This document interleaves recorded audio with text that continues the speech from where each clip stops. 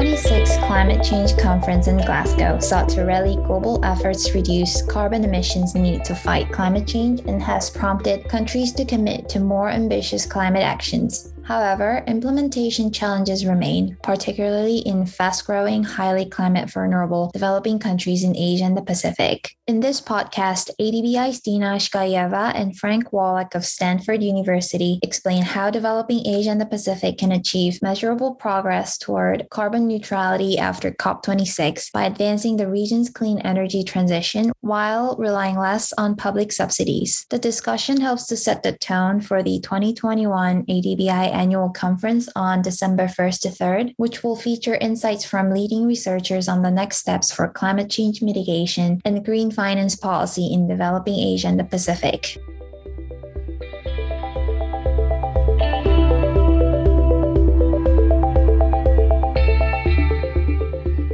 Hi Dina, Professor Wallach. Welcome to Asia's Developing Future. To start things off, can you explain the biggest obstacles to effective climate change mitigation in developing Asia and the Pacific?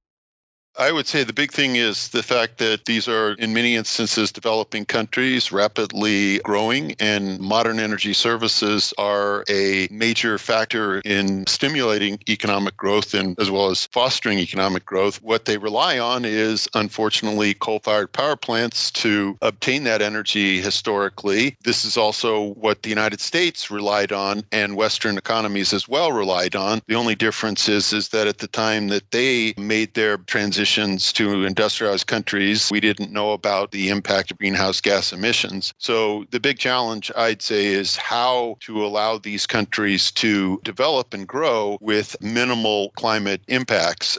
How much harder is it for developing Asia to achieve that balance? Energy demand is growing very fast in developing Asia due to population growth, due to economic growth. And another challenge is that developing Asia is vulnerable to climate change. So there are sea level changes and floods and droughts, which means that developing Asia will need to work harder while tackling this energy demand growth and climate change challenges. They will need to work on reducing greenhouse gas emissions. How can Asia's developing countries grow using less coal and more clean energy?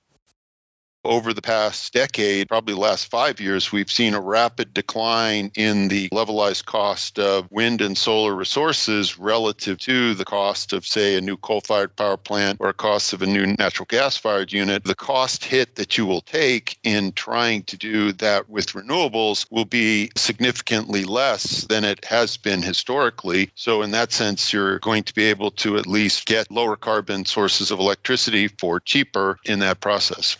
Are there any emerging climate technologies that could support the region's energy transition? One of the things that certainly is attracting a lot of attention in the area of climate mitigation is carbon removal technology. So what would be called direct air capture. There's been a number of facilities that are planned. There's even a facility that's operating, the Orca facility in Iceland. Granted, it's quite small, but you have to start somewhere. That's a very promising development in the very recent past. And I think there is more activity in the United States on this as well and other parts of the world. So that's a new area that I think is a reason for some optimism. The big issue is that you need essentially a revenue stream for that. That's where I think pricing carbon comes in and helps to make those sorts of investments more economic. Wind and solar cost competitiveness have happened so fast. So what's the investment outlook for new climate technologies?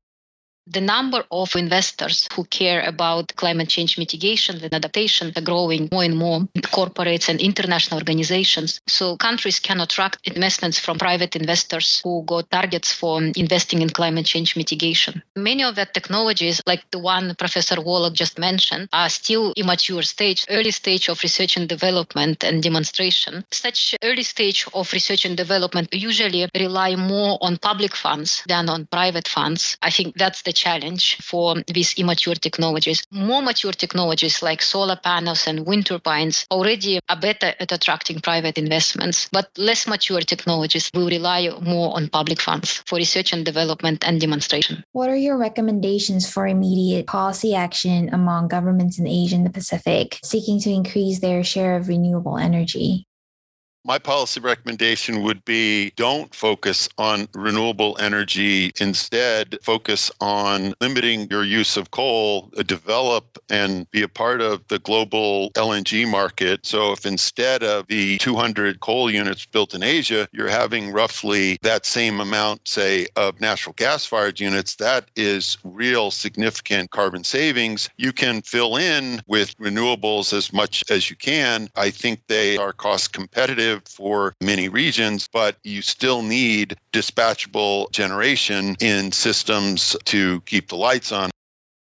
I can add the financing part of this. Just financing amount of funds is not important. It's also important the quality of use of these funds, especially now during COVID-19 that public funds are constrained. It's important to keep the use of funds effective, efficient, and to have quality projects. For example, to make sure that projects actually lead to greenhouse gas emission reduction. Such quality of projects will attract more private investment, especially if accommodated with transparency and credibility. How can the region move forward from using public funds and attract more private investment into the renewable energy market? We are in a new regime for renewables, and that is a regime where the levelized cost of renewables is very similar, if not in many instances below the levelized cost of, say, a new natural gas or coal-fired facility. This suggests, to me at least, that what we want to do is change how we think about financing and paying for these units. In other words, we no longer need to have implicit subsidies in how we actually fund and build these facilities.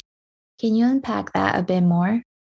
One of the major funding vehicles for renewables is what are called paid as produced contracts, or often called power purchase agreements. Those, I think, are fine in the early stages when you have a very small amount of renewables, but as you get a larger amount of renewables, you have the renewable owner be uninterested in actually managing the intermittency, which is then really becomes the so-called tail wagging the dog as opposed to the dog wagging the tail, in the sense that you have a tremendous problem with keeping the lights on, as we're seeing in places like California and Texas, where we have very large shares of intermittent renewables. You need to build in incentives for these renewable resources to manage their intermittency and, if you like, internalize the costs that they impose on the system. Renewables are grown up. It's time for them to behave like any other source of energy in the market, and that's how we're going to get the most amount of renewables into the market,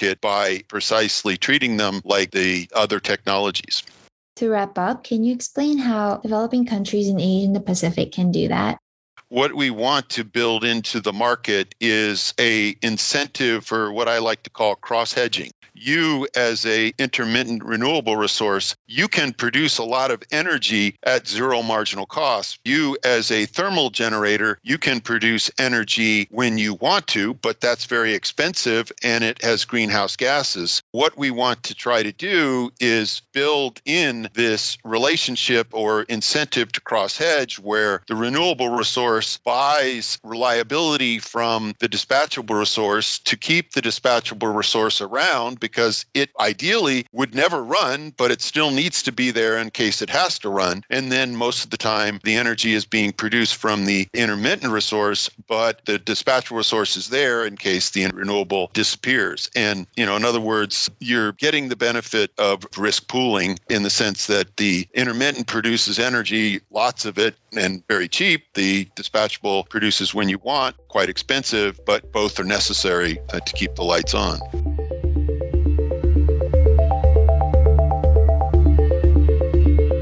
This has been Asia's Developing Future, brought to you by the Asian Development Bank Institute. For more information about us, visit ADB.org.